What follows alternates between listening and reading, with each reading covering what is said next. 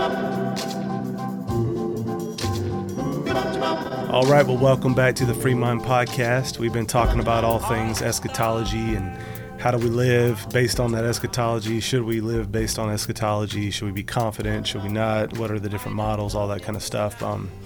But I thought it might be helpful, actually, rather than just continue to talk about the different models at an abstract level, to give like a concrete example of how eschatology helps people weigh in on these events and then draw conclusions for, how do we live based on these things? How do we interpret these things that are going on? So, of course, when the stuff popped off with Israel, you saw a lot of dispensational theologians being platformed and people are asking them, hey, what does this mean? How does this fit in with Bible prophecy? And that kind of thing often happens, if you have something like a 9/11 happens or some big, event, but especially when it's something to do with Israel and the Middle East and wars around the world, that kind of thing. You'll often see this thing where dispensationalists will come in and say, this is what, was spoken of in Ezekiel or Revelation or Matthew.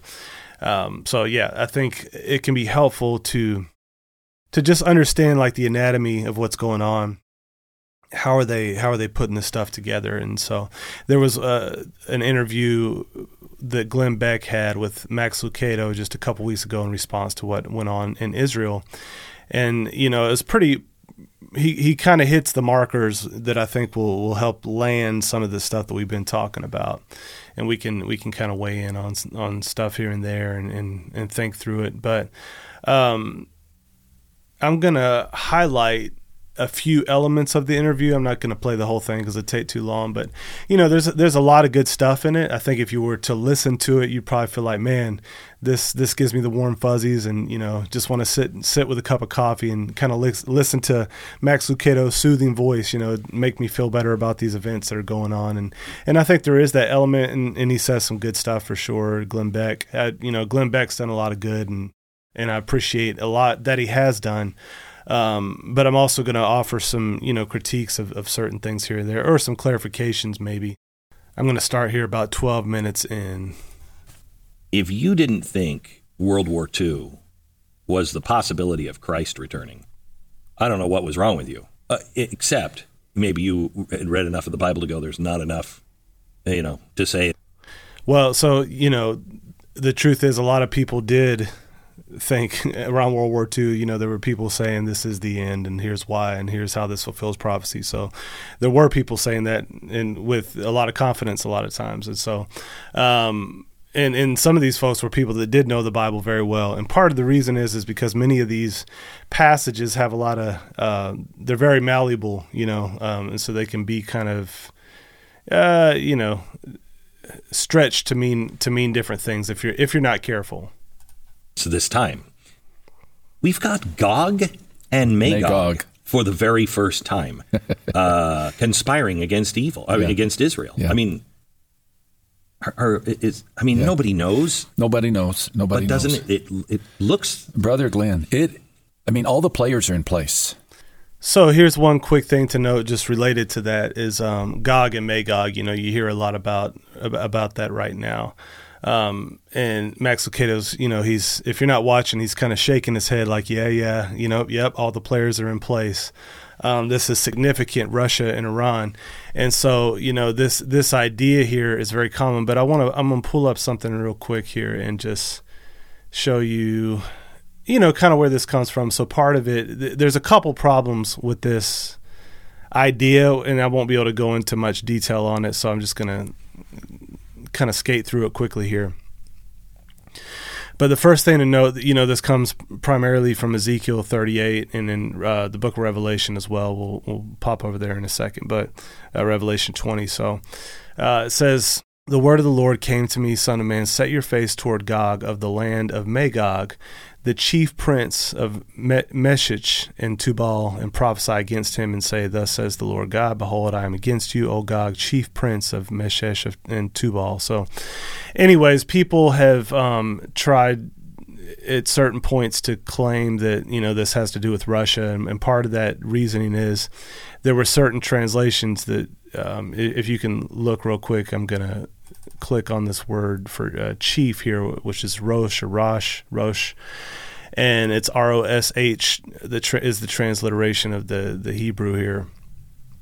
And people have connected that with Russia, or this land from the north that was going to come and attack the nation of Israel. So hold that in mind for a second. I'm going to pop over here and pull up this article from American Vision. A lot of people talk. Well, actually, let me. The first thing you can notice here, I'll try to get this where you guys can see it. Looking up these, dictionaries, Hebrew dictionary stuff, the word Rosh is actually just means like the head here, to shake the head as most easily shaken, whether literally or figuratively, meaning something like, the captain, the chief, the beginning, the excellent, the forefront, the head, height, high. So what this has to do with here, it's rightly translated in the English Standard Version is basically, it just means the chief prince. It's the head prince is who this is talking to. Gog of the land of Magog, the chief prince of Meshech and Tubal. So, the idea, I think people connect the sound of the word Rosh and try to connect it to Russia. I don't think you can make that case at a scholarly level. I haven't seen it. Maybe I'll run across it, but I've only ever really seen this come from like the popularizers of it. But let me pop over here and read a little bit of this real quick. Prophecy writers, it says, have been using Ezekiel 38 and 39 for centuries to make similar claims about what was going to happen in their day. David Cooper's book from 1940 carried this title, When Gog's Armies Meet the Almighty in the Land of Israel.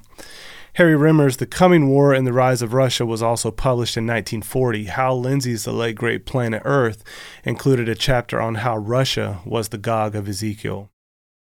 I have a long playing record of a message delivered by Jack Van Impe, in 1969 about, quote, the coming war with Russia according to the Bible, where, why, and when. I'm going to skip down here. It says, the arguments for this view are way off base. The KJV reads chief prince. I think the New King James is the one that says Rosh, a couple other versions maybe, but not most of them. Most of them, I think, agree with this reading chief prince, 38:2, 3, and 39:1 of Ezekiel. But others translated it as the prince of Rosh, or Rosh. Ray Comfort, for example, wrote an article in 1991 where he argued, without a doubt, quote unquote, this refers to, quote, modern Russia. The Hebrew word Rosh means chief or head and has nothing to do with Russia. More about this below. He then quoted Smith's Bible Dictionary, Lang's commentary on Ezekiel from 1865 through 1880, and the always authoritative, quote unquote, New Schofield Reference Bible for support. Ray doesn't offer any real exegetical or historical study of the topic. He's relying on the works of others, which is, you have to do. But then once you check the works of others, in this case, you see that it's not really doing the job that he is presupposing that they're doing. For centuries, commentators have tried to figure out the when and who of the fulfillment of the prophecy. In most cases, whoever the world power was at the time became the fulfillment candidate. Here are some. So that's important. That's what I meant by these same passages get used because they can kind of be stretched because there's no real reference. There's no objective reference that they're appealing to draw these conclusions many times. They're just kind of, malleable projections. So, well, let me read that one more time. For centuries, commentators have tried to figure out the when and who of the fulfillment of the prophecy. In most cases, whoever the world power was at that time became the fulfillment candidate. Here are some examples.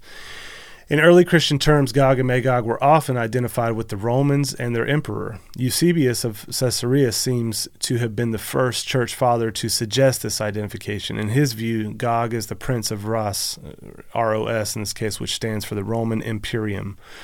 In his demonstration of the gospel, Eusebius wrote that the prophet Ezekiel also mentions Gog, naming him ruler of Ros, Mosoe, and Tobel, probably disguising the city of Rome under the name Ros, because empire and power are signified in Hebrew by the word Rosh, since it has the meaning of head. So that was Eusebius there. And You can see here, this is a chart from Francis Gumerlock's book, The Day and the Hour, which gives an indication of how current events influence the interpretation of the prophecy over centuries. So you have in the 4th century, Gog and Magog candidate was the Goths. In the 5th, it was the Goths and the Moors. The 7th, it was the Huns. The 8th, Islamic Empire. 10th, Hungarians. 11th, Avars. 14th, Tartars. 14th, also persecutor of the Lollards. It goes on and on, so you can see Pope in Spain, 17th century, Native Americans in the 17th century, and the 20th century political leader in land of Russia.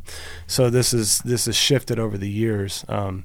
Martin Buber's novel, For the Sake of Heaven, based on historical fact, is constructed around the conflict between the Hasidic masters on whether Napoleon was to be identified with Gog.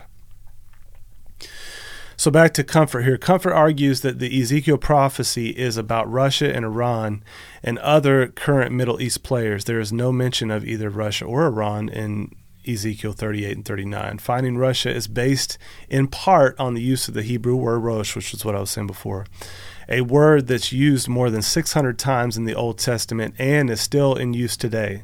The first word in Genesis 1:1 includes the word rosh, in the beginning, which means at the head of time. Here are Hengstenberg's comments on the meaning of Rosh. Gog is prince over Magog, moreover chief prince, king of kings over Meshish and Tubal, the Moshi and Tibereni, who had their own kings but appear here as vassals of Gog. Many expositors render, instead of chief prince, prince of Rosh, Meshish, and Tubal, but the poor Russians have been here very unjustly arranged among the enemies of God's people. Rosh, as the name of the people, does not occur in all of the New Testament. Benjamin Netanyahu was the head, quote unquote, or Rosh, or prime minister of the Israeli government, as the podium shows below. So same word, and it has it highlighted or boundary here. So the reading of Ezekiel 38:2 should be read as the chief Rosh prince of Meshish and Tubal, as the King James Version has it, and not the prince of Rosh that is the ruler of modern day Russia. Even Charles Ryrie here, the author of the Ryrie Study Bible, big dispensational author, theologian, acknowledges that Rosh is not a proper name. The prince of Rosh is better translated as the chief prince of Meshish and Tubal. Ryrie, like Comfort, was a dispensationalist, but he knew his Hebrew better than Schofield or Comfort. Schofield, by the way, was a lawyer. Now that's bad. He wasn't a theologian, not a pastor. So a lot of the stuff, he would have just missed. Skipping down here, the modern Hebrew spelling of Russia, reading from left to right, looks nothing like the Hebrew word Rosh. The only common Hebrew letter is Resh, the R. So you can see there, if you're looking here, Rusia in Hebrew is, completely different spelling, almost no commonality at all. I think you got enough there. The big idea that I wanted to just express there was, you get these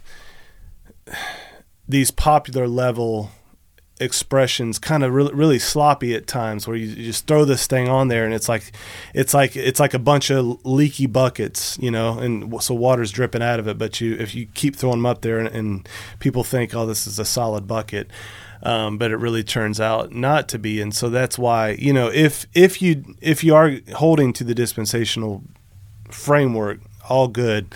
Just, I would say, try to be careful with not just, this is a fulfillment of prophecy, and doing it in a way that's kind of sloppy like this. Now, as bad as that stretch is for trying to link that to Russia, that many dispensationalists do based on Schofield Reference Bible and some of these other resources that are kind of misunderstanding that's not actually the worst part of what Glenn Beck here is saying. And that Max Lucado's kind of shaking his head to and saying, yeah, all the players are in place. Because really quickly, let's look at Revelation 20.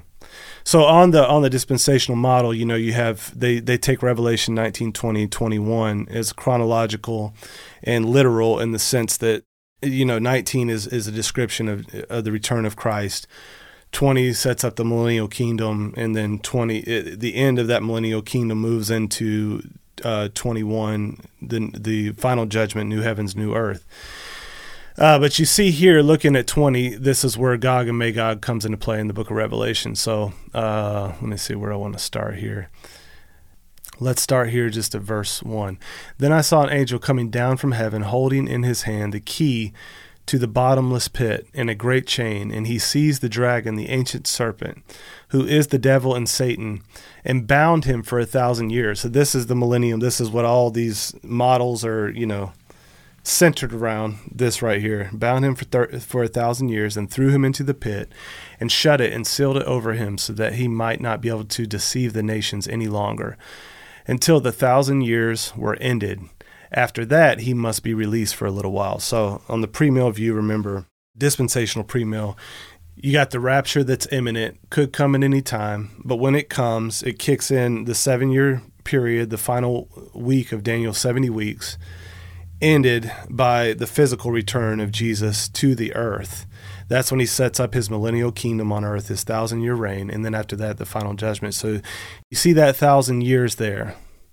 I'm going to skip down for the sake of time here to verse 7. So it says, and when the 1,000 years are ended, Satan will be released from his prison and will come out to deceive the nations that are at the four corners of the earth, Gog and Magog, to gather them for battle. Their number is like the sand of the sea, and they marched up over the broad plain of the earth and surrounded the camp of the saints and the beloved city.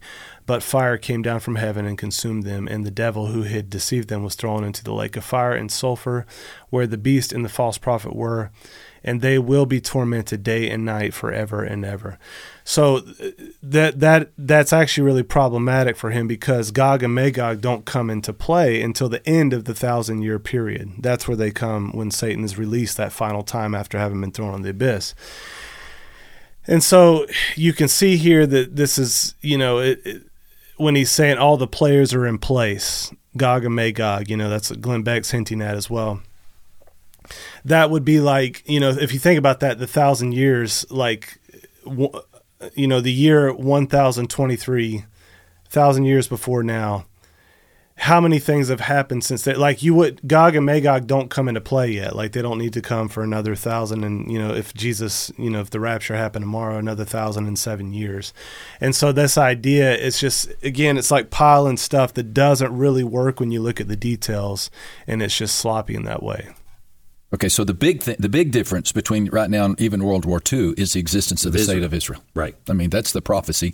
I'm sympathetic with some student of prophecy from 200 years ago who says, well, this is never going to happen. How in the world could the Jews ever repopulate the nation of Israel? I mean, it's just the greatest miracle. Mm-hmm.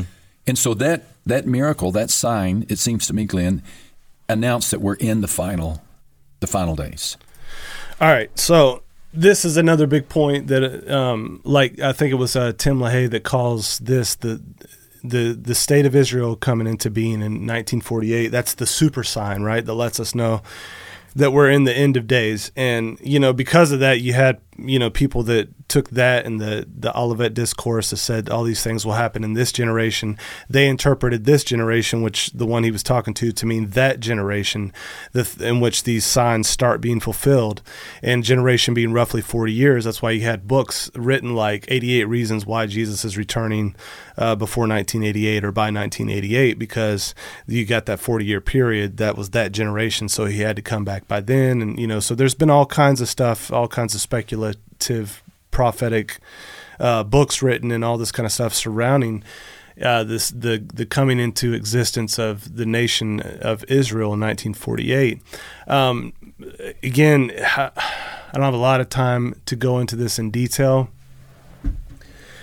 but I will try to skate through it quickly. Here's a book written by Gary DeMar called 10 Prophecy Myths Exposed. In this chapter, it's a long chapter, so I'll only be able to, skim the surface here, but it's called The Myth That the Modern State of Israel is a Sign That the Rapture is Near.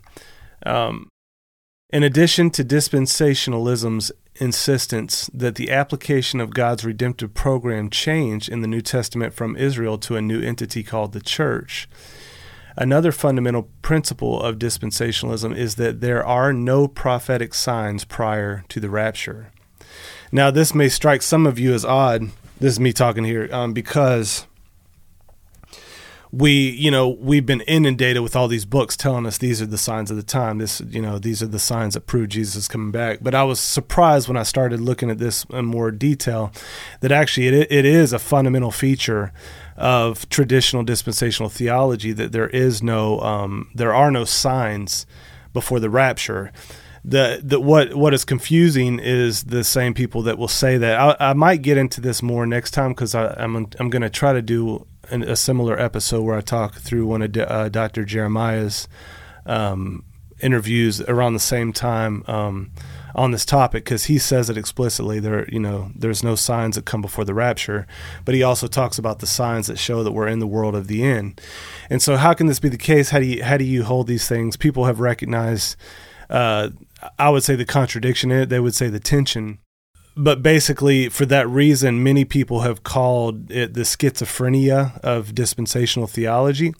And there are quite a few dispensational theologians who have really, really taken other dispensational theologians to task, saying, like, you can't say that these are signs of the end times because the rapture doesn't have any signs attached to it. It was imminent from the very beginning of the new covenant. So at any moment the rapture could come, and there was warnings that they had to be ready at any moment. So that meant there was no signs that would precede it. The people that give the signs respond to that and will say something like, there's no signs for the rapture. It could come at any time. But there are signs for Jesus, the second advent, that's supposed to happen 7 years later. The problem is those things being attached, the sign for the second one is going to be the sign for the first one as well, unless you say the signs come after the secret rapture. Now, that is the position that dispensationalists like John R. Rice take. He says, he wrote this book in 1950, and he said, you guys got to stop talking about these signs of the rapture. The signs don't happen until after the rapture. There are no signs prior to the rapture. So that was actually a more consistent view. So I'm going to read through this, but it probably surprises you that dispensational theology traditionally held there were no prophetic signs prior to the rapture. So this is DeMar writing here. Not one. There are no prophetic signs prior to the rapture. Not one. Zilch. Nada. None. This is because, according to dispensationalists, the church had its beginning at Pentecost. At that point, the prophetic clock, as it relates to Israel, stopped. The end of Daniel's 69th week, 483 years, it will not start again until the rapture, the start of the 70th week, which they argue is still a future event, Jesus coming for his church. That is different from the second coming. So the rapture on that view, the secret rapture, is different from the second coming on dispensationalists, where Jesus comes with his church. Okay, so the first one, he comes in heaven for his church. Secret rapture, as the second coming, then the advent is Jesus coming with his church back to the earth.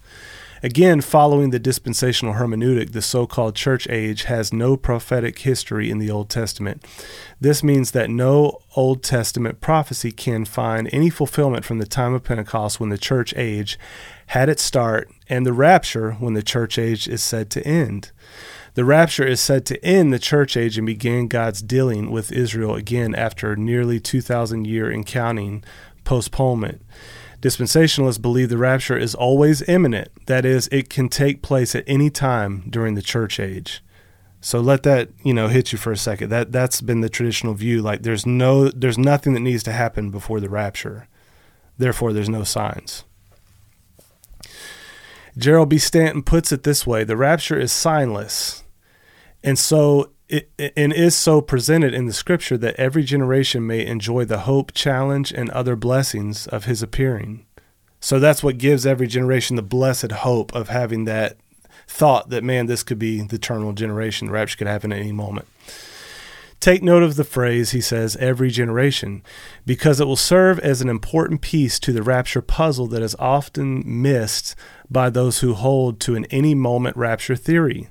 According to Stanton and every other dispensationalist, it means the rapture could have taken place in Paul's generation, 1 Thessalonians 4:17, and any subsequent generation thereafter. Jesse Forrest Silver wrote that the apostolic fathers, quote, expected the return of the Lord in their day, unquote. Was the stage being set in the post-apostolic period. So me again here. In other words, if it was imminent during the time of the apostolic fathers, that means the stage was already set then. In other words, the players, as Lucado said, the players were already there. Everything that was there that needed to be. So nothing else needed to happen. So if that's the case, then nothing else that's happening now can be an indicator that we are moving closer to the end. He goes on, how could that be when all the major players that dispensationalists say are in place today didn't even exist, including what Tim LaHaye says is the super sign, the return of the Jews to their land? If the doctrine of imminency is true to itself, the rapture could have taken place prior to the destruction of Jerusalem when the city was sacked by the Romans in AD 70, or it could have happened in 1000, 1066, 1492, 1517, 1776, 2001, or today. In theory, the rapture could have happened any time after Pentecost. Here's how dispensationalist John MacArthur, who is a representative of the signless any-moment rapture view, explains the position. He says, it could happen at any moment. It is a signless, imminent event. It is the next thing, no signs necessary. There are signs before the second coming, but there are no signs before the rapture. We live in the light that at any moment, in any fraction of a moment, trump sounds, the angel calls, and we go. This is the next event in God's plan. It's only for those who know and love Christ. We're here to serve you and help you. So I'm gonna just pause there because this goes on and gives a bunch of evidence, the challenges with that view. But I do want to skip to the end here and point out one more thing, and then I'm gonna stop interrupting so much on this interview. But Gary DeMar debated Dr. Paige Patterson in 1991. He says, and here's what Patterson said. He's a dispensational premillennialist, the president of Southwestern Baptist Theological Seminary, and he said this: the present state of Israel is not the final form. The present state of Israel will be lost eventually, and Israel will be run out of the land again, only to return when they accept the Messiah as Savior. Now, I want you to pause on that for a second, because this is another potential challenge for the super sign view that LaHaye had and that Lucado's expressing here, because if there are no signs, for all we know, Israel could pop up and then it could go away and all the Jews could be dispersed again and the rapture could still happen down the road and then God could bring them back. Moreover, Patterson argues that the current state that Israel's in right now can't be the one that was prophesied by the Old Testament. And typically dispensationalists are literal in their hermeneutic, especially with the Torah and its fulfillment of the prophecies toward national Israel. And so, but what Patterson's arguing here is that actually the state that's there now is more problematic because it would have to be dispersed, because the only promise is that believing Israel would come back and be gathered together as a nation, not unbelieving. And here's what he appealed to. And DeMar asked this question: why would he say such a thing? Well, because he knows that Israel's return had to be in belief. Both the northern and southern kingdoms went into captivity because of unbelief. It makes no sense to argue that their return, either from exile or from post-AD 70 diaspora, would be in unbelief, given what we read in Deuteronomy 30, 1-3. So this is Deuteronomy. So it shall be when all of these things have come upon you, the blessing and the curse which I have set before you, and you call them to mind in all nations where the Lord your God has banished you.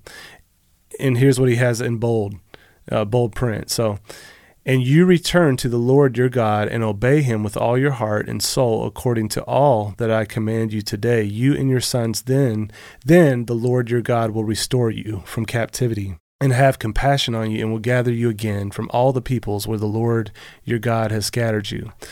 So DeMar says, God has set the standard. It's no wonder that dispensationalist John R. Rice wrote the following, quote, thus the trouble in Jerusalem and the dispersion of Jews among all the nations of Jerusalem throughout this whole age is simply a continuation of the punishment of God upon the whole race of Jews, unquote. That was Rice's view there. So I think that just shows you, like, of course, dispensationalists, progressive dispensationalists, like I think it's Daniel Bach, I would imagine he would have good responses to this, and I'm going to be looking for some of those. But I think right now, this popular version that comes through people like Lucado that most people kind of grab onto in the American culture, just doesn't have nearly as much weight as it's thought to have. It has a lot of problems when you start looking at the details, things that kind of like, okay, maybe, but definitely not in a certain way. And in fact, maybe not in a way that's even that plausible, but here we go.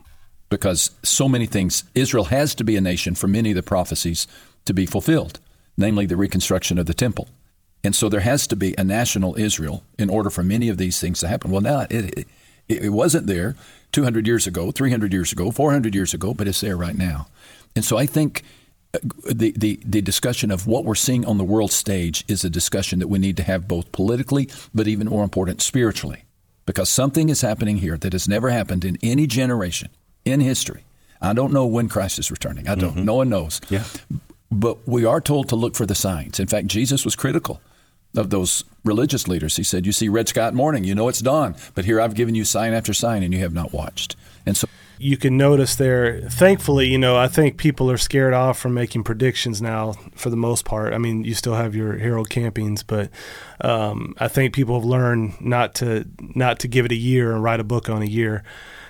But in essence, he's still saying, like many of the things, this is a clear sign that we're very close to the end. And if you were to push them and maybe ask them where they weren't going to be recorded and held accountable, in many cases, I think what you would get is something like, man, I'd be surprised if we're here another 20, 30 years, that kind of thing. So the idea is that we're probably close to the last, generation here, and these things are signs of that.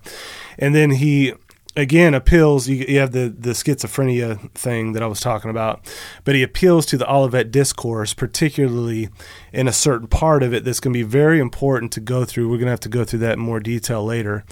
But the part that he appeals to actually more plausibly fits the first century where Jesus is speaking to this generation that's actually fulfilled in the destruction of the temple in AD 70. And so if that's the case, if that's the right reading of that, what he's talking about, then what he's saying here has nothing to do with seeing the signs of the times for the second advent of Christ and the end of days. So there's an expectation that in addition to viewing what's happening geopolitically, we have to interpret it spiritually. And so one last thing here. So Lucado is saying, you have to interpret what's happening here biblically so you can apply it not only politically but also spiritually. So I think that's why a lot of people who are not Zionists get real nervous about this kind of dispensational theology, because it actually gets taken up into a lot of people's geopolitical viewpoints as well and has real life implications from it. And so it'd be just important to make sure, man, you're getting this theology right. That, like I've said so many times here recently, when the Bible was being put together, it's not like God said, the Jesus part, we went all soft, let's go out with a bang. Let's freak everybody out in the last book of the Bible. He didn't do that. He gave that to us so we would not be freaked out.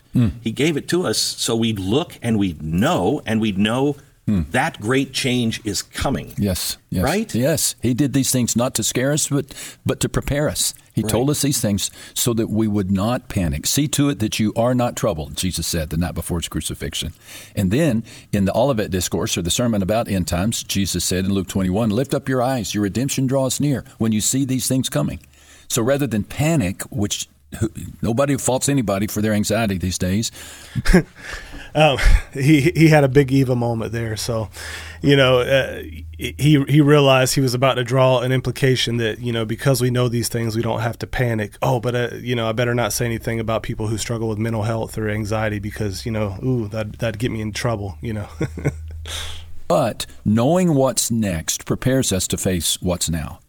And if we can know what's next, if we can begin to get a semblance of what's about to happen, then I believe that allows us to land at a spot that says, okay, God said something like this was going to happen. I'm going to look up. I'm going to make sure my relationship with him is solid, and I'm going to pray. I'm going to pray, and I'm going to lean heavily into God's word for help. All right, so I think what you'll see there too, he keeps saying, well, no one knows, but then, because we know what's coming, again, there's a bit of that schizophrenia going on there that tends to happen in these discussions. And well, we don't really know what's coming, but because we know what's coming, we can not fear, that kind of thing. That aside, though, notice the implication he draws there. We need to pray, read our Bible. So it's toward inward piety. And I think this is the biggest, all theology aside, notice these things and how they connect, how they kind of naturally flow from these ideas. Because when you have this idea, man, it's about to spiral downward. Things are only going to get worse. Well, what can I do? I just have to not panic. I can't give in to anxiety. But never is there a thought of like, we got to roll up our sleeves and get to work and actually go out in the public square and actually change things and move them in the opposite direction. That would not be the thought. So skipping ahead here a little bit, let's continue on. If our response to this global crisis was really a nation of repentance and prayer, I mean, what if we really got to the point where we said, Lord, we don't have any solution. We see bitterness in Iran. We know that some deranged leaders just one bad mood away from pushing a red button. Mm-hmm. We're living in fear. Our kids don't know their gender. There's a suicide crisis or epidemic what if there was just this collective desire to get down on our knees and say, Lord, we're crying out to you in desperation. It's what it's going to require. It's going to require. I don't know. That's not something you can orchestrate or fake, but I believe that's our next step. That's our only next step. We're not going to diplomatically talk our way through this, Glenn. This is a spiritual battle. The last time I was here, I talked about my new book. I want to play this again because I think it's interesting. Listen to this one more time. What if our response to this global crisis was really a nation of repentance and prayer? So I'm signing Max Lucado up for Christian nationalist. He wants the nation to repent and pray, which is awesome. But it's funny because when you think about that, what would it look like for the nation, he said collectively to repent? Would that look like leaders repenting? Would it look like, the Democratic Party repenting of pushing LGBTQ ideology on kids and child sacrifice, and the Republican Party repenting for basically being the Democratic Party 10 years after? Would it look like the Biden regime, admitting election interference and money laundering in Ukraine? What would that look like? And actually, paying back restitution maybe like Zacchaeus did. What would it look like maybe for Hollywood to repent? I think that. So that's one aspect. I don't think that's what he means.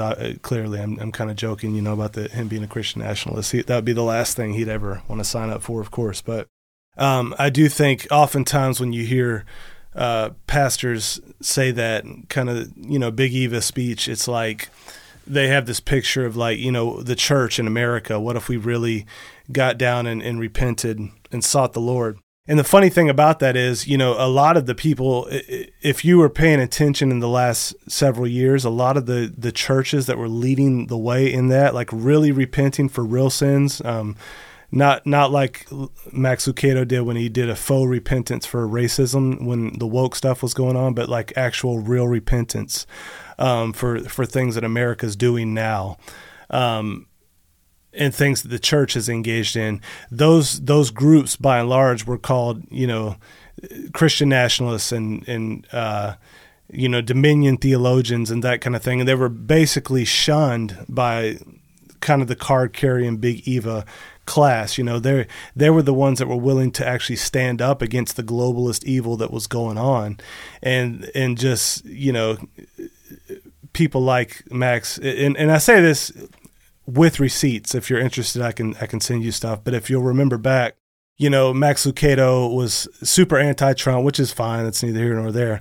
But he was baffled by Christians that supported Trump to the point that he wrote this big blog that, he was baffled. And then he went on this little tour and basically not tour, but like speaking, giving interviews to organizations like NPR, which is one of the most anti-God, Christian bashing organizations out there, where he was just expressing like he couldn't believe these, awful Christians would support an awful man like this.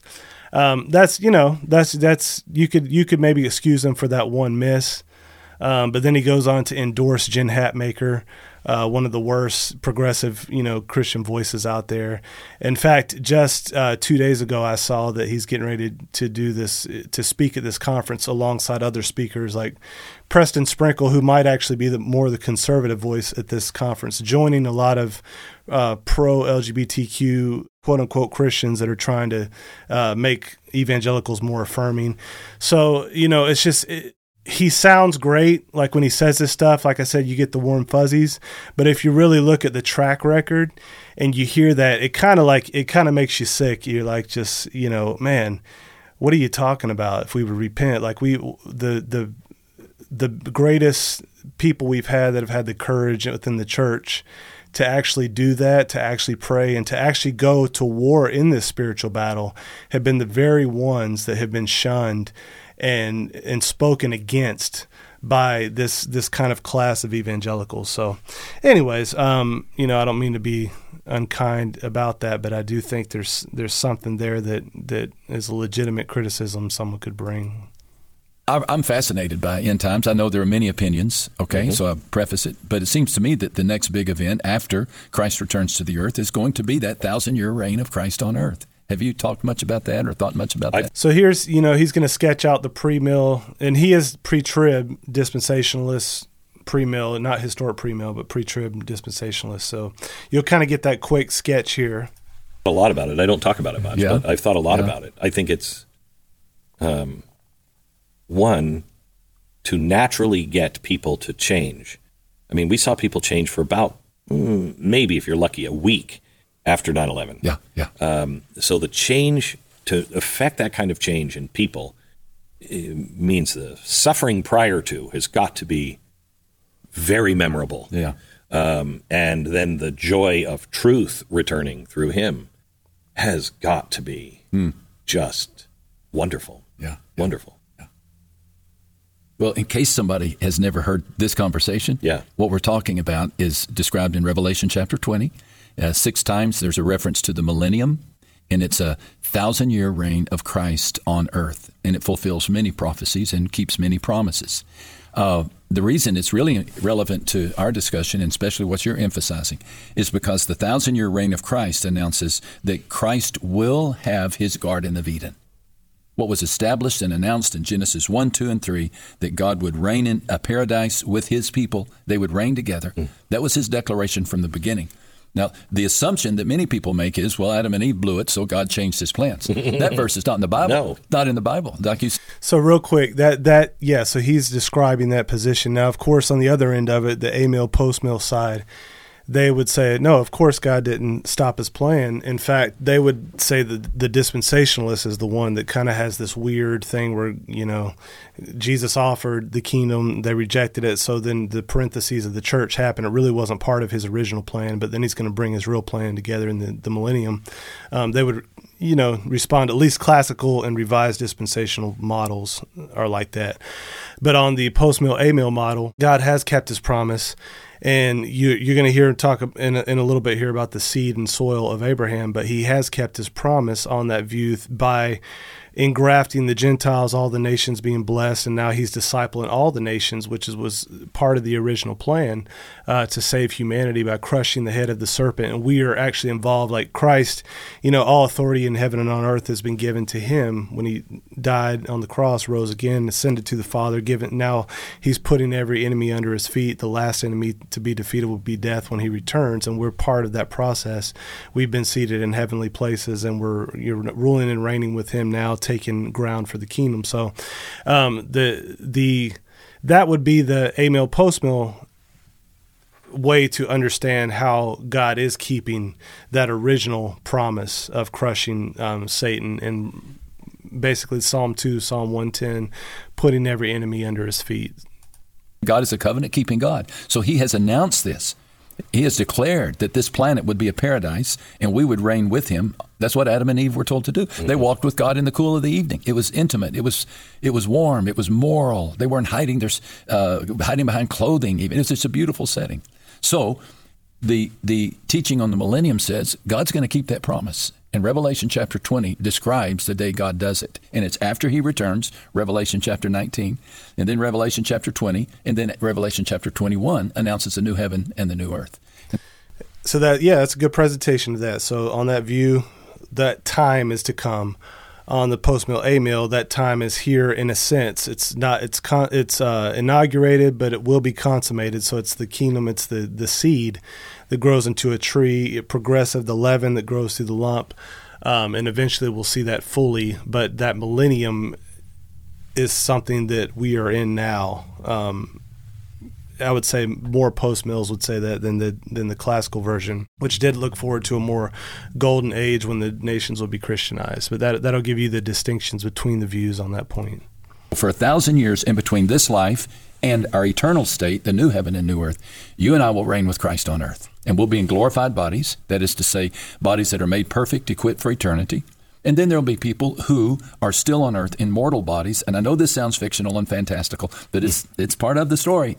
So he's saying it's part of the Bible story, but, of course, the other side would say, no, that's part of the model of dispensational premillennialism that Lucado and others are reading into the Bible, that does include some of these weird scenarios where you get glorified bodies intertwined with, at a massive scale. He's going to talk about how Jesus was like that with the disciples. But, when you begin to think about that, 1,000-year period where, resurrected saints are living among, a seed of Adam and Eve that aren't, that are mortal, you do kind of get this weird scenario. And I think that's one of the byproducts of millennialism, pre-mill in general, both dispensational and historic, that kind of has you picturing some very, very odd scenarios there. Could be true, but it is good to note that. Excited about it. But there will be people who become Christ followers even during that time of tribulation. And they will enter into that time of the 1,000-year reign. So we will. It's just like when Christ, after he rose from the dead, was in a glorified body with mortal people. Mm-hmm. So it'll happen yet again. I love the fact that. So I'm gonna just a couple more clips here. We're gonna go through and then wrap it up. But I think this is gonna be worth it here, just to see where this goes. So. Next segment here. Talking about Israel again, but God made a covenant, Genesis 12, and then Genesis 15. He reaffirmed that covenant. He gave Abraham this land, and he gave them soil, and then he said, through your seed, the world will be blessed. So it's a covenant of soil and a covenant of seed. And then God affirmed that in Genesis 15 with that mysterious moment in which there's a carcass, and he passes between the carcass, the torn carcass of the animal, and there's a flaming pot and a burning flame, a flaming pot, and it's God walking between that. And that was the way of saying, may what has happened to this animal happen to me if I break this covenant. And so here's God making a covenant. Now we can acknowledge the covenant or we can ignore the covenant, but the covenant is there. And it's a governing principle in history. So I think really that if you want to understand what's about to happen in the future, you go back and you look at these covenants that God has made, and you can tell that's where we're headed. So that's dispensational kind of Zionism in action, right? So you see there, the covenant God made with Abraham is one of seed and soil, and that he, because of that, it's going to be a literal fulfillment in the future, national Israel, where all these things will happen. They'll be back in the land that they're owed, and it'll be the physical seed of Abraham, or at least the cultural national seed. There's debates about that because people are saying, 90% or I don't know what it is, but of the Israelis right now, the Ashkenazi Jews don't actually have genetically go back to Abraham, and there's debate about what makes a Jew physically or ethnically and all that. So, but not even getting into that, just to mention, here, I think the other perspective, of course, the amill post-mill, is that God did fulfill those promises. The seed of Abraham is that spiritual seed. It's Christ himself, and then the people that are in Christ, both Jew and Gentile. That would be the spiritual seed. That would be the fulfillment of the promise that God gave to Abraham there. And then same thing with the soil. Some post-mill, amill interpret that spiritually as like all the earth.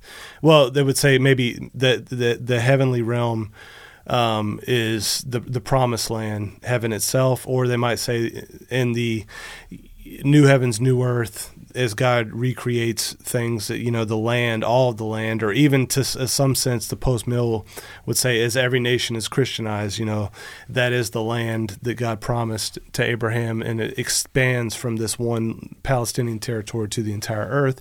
Anyways, but that'll give you the perspective that you get the literal fulfillment on the dispensational side. You get more of the spiritual and maybe expanded fulfillment on the amill post-mill side. So last quote here is going to basically say, okay, well, what does all this mean, and what do we do with this based on what you're telling us here? And I do think this isn't every dispensationalist, obviously, but it does give a good model of what I think a lot of common folks take away from this. So I think that urges us to try to come up with some coping strategies. So coming to the end of this long talk, right, about end time prophecies being fulfilled, how evil things are, how bad, how uniquely bad things are, and how unique some of these players getting put in place are. And he says that urges us basically to come up with some coping strategies. Because it's going to get worse before it gets better. It's going to get worse before it gets better, right? And what he doesn't mean by that is like we're going to go through the hard time of having to rebuild things and as the things get destroyed around us. No, he's saying things are going to get worse until Christ comes and rescues us, pulls us out of here. We escape this place. So it's going to get worse, going to spiral down. We got to have some coping strategies. I think you just mentioned one of them. Rather than despair, just do the next decent thing. Right. If there is such evil in the world, then right now I have to decide, okay, I'm not going to treat people that way. And perhaps the best way to mount a personal resistance toward this flood of evil is for me to be kind to the person at the grocery store, or to give up a parking spot, to generate a season of decency. And some of the listeners who are not spiritual, you're saying, well, I can do that. Yeah. Good. Yeah. Let's all start right there. Let's be the most decent people that we can be to one another. And so there it is right there. I think that's a good summary. So when you hear that, what you see is like, man, things are going to get worse. Christ's going to rescue. We don't know when, but we know what's happening next. So, what can we do? Well, we need coping strategies. We don't want to be anxious. We don't want to panic. What are these coping strategies? Well, one thing is just be nice.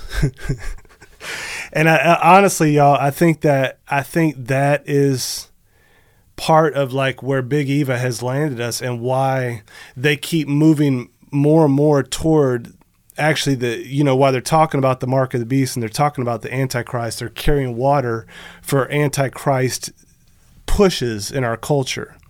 And it's because they don't understand the dark forces behind things and how we're called to fight and how we're called to build. Rather, man, we're going down, let's just be nice. And to be nice has been redefined in our culture, right? And we got to be, it's a therapeutic kind of like, man, I can't make anybody feel bad about their struggles. I can't make them feel bad about, their sexuality or confront false narratives that the culture is putting in their minds or any of that stuff. Just be nice, man. Let's just be nice.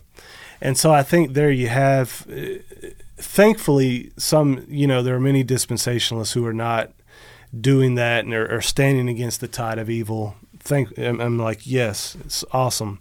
And I think you can craft a version of it that probably leads more toward that. I'm going to try to do that as I'm thinking through this. I'm trying to think through ways of like, okay, is there a way to adopt this model but still put more of an emphasis on what God says to do, to occupy till he comes, to be salt and light, and maybe put the other on the back burner instead of the front burner. I think there's a way to do that.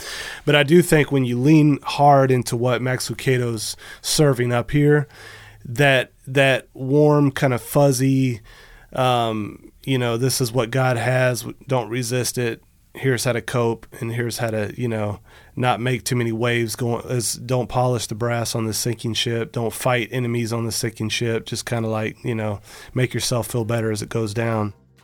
Because ultimately, before it does, he's going to snatch you out anyway. So I do think we want to move away from that package.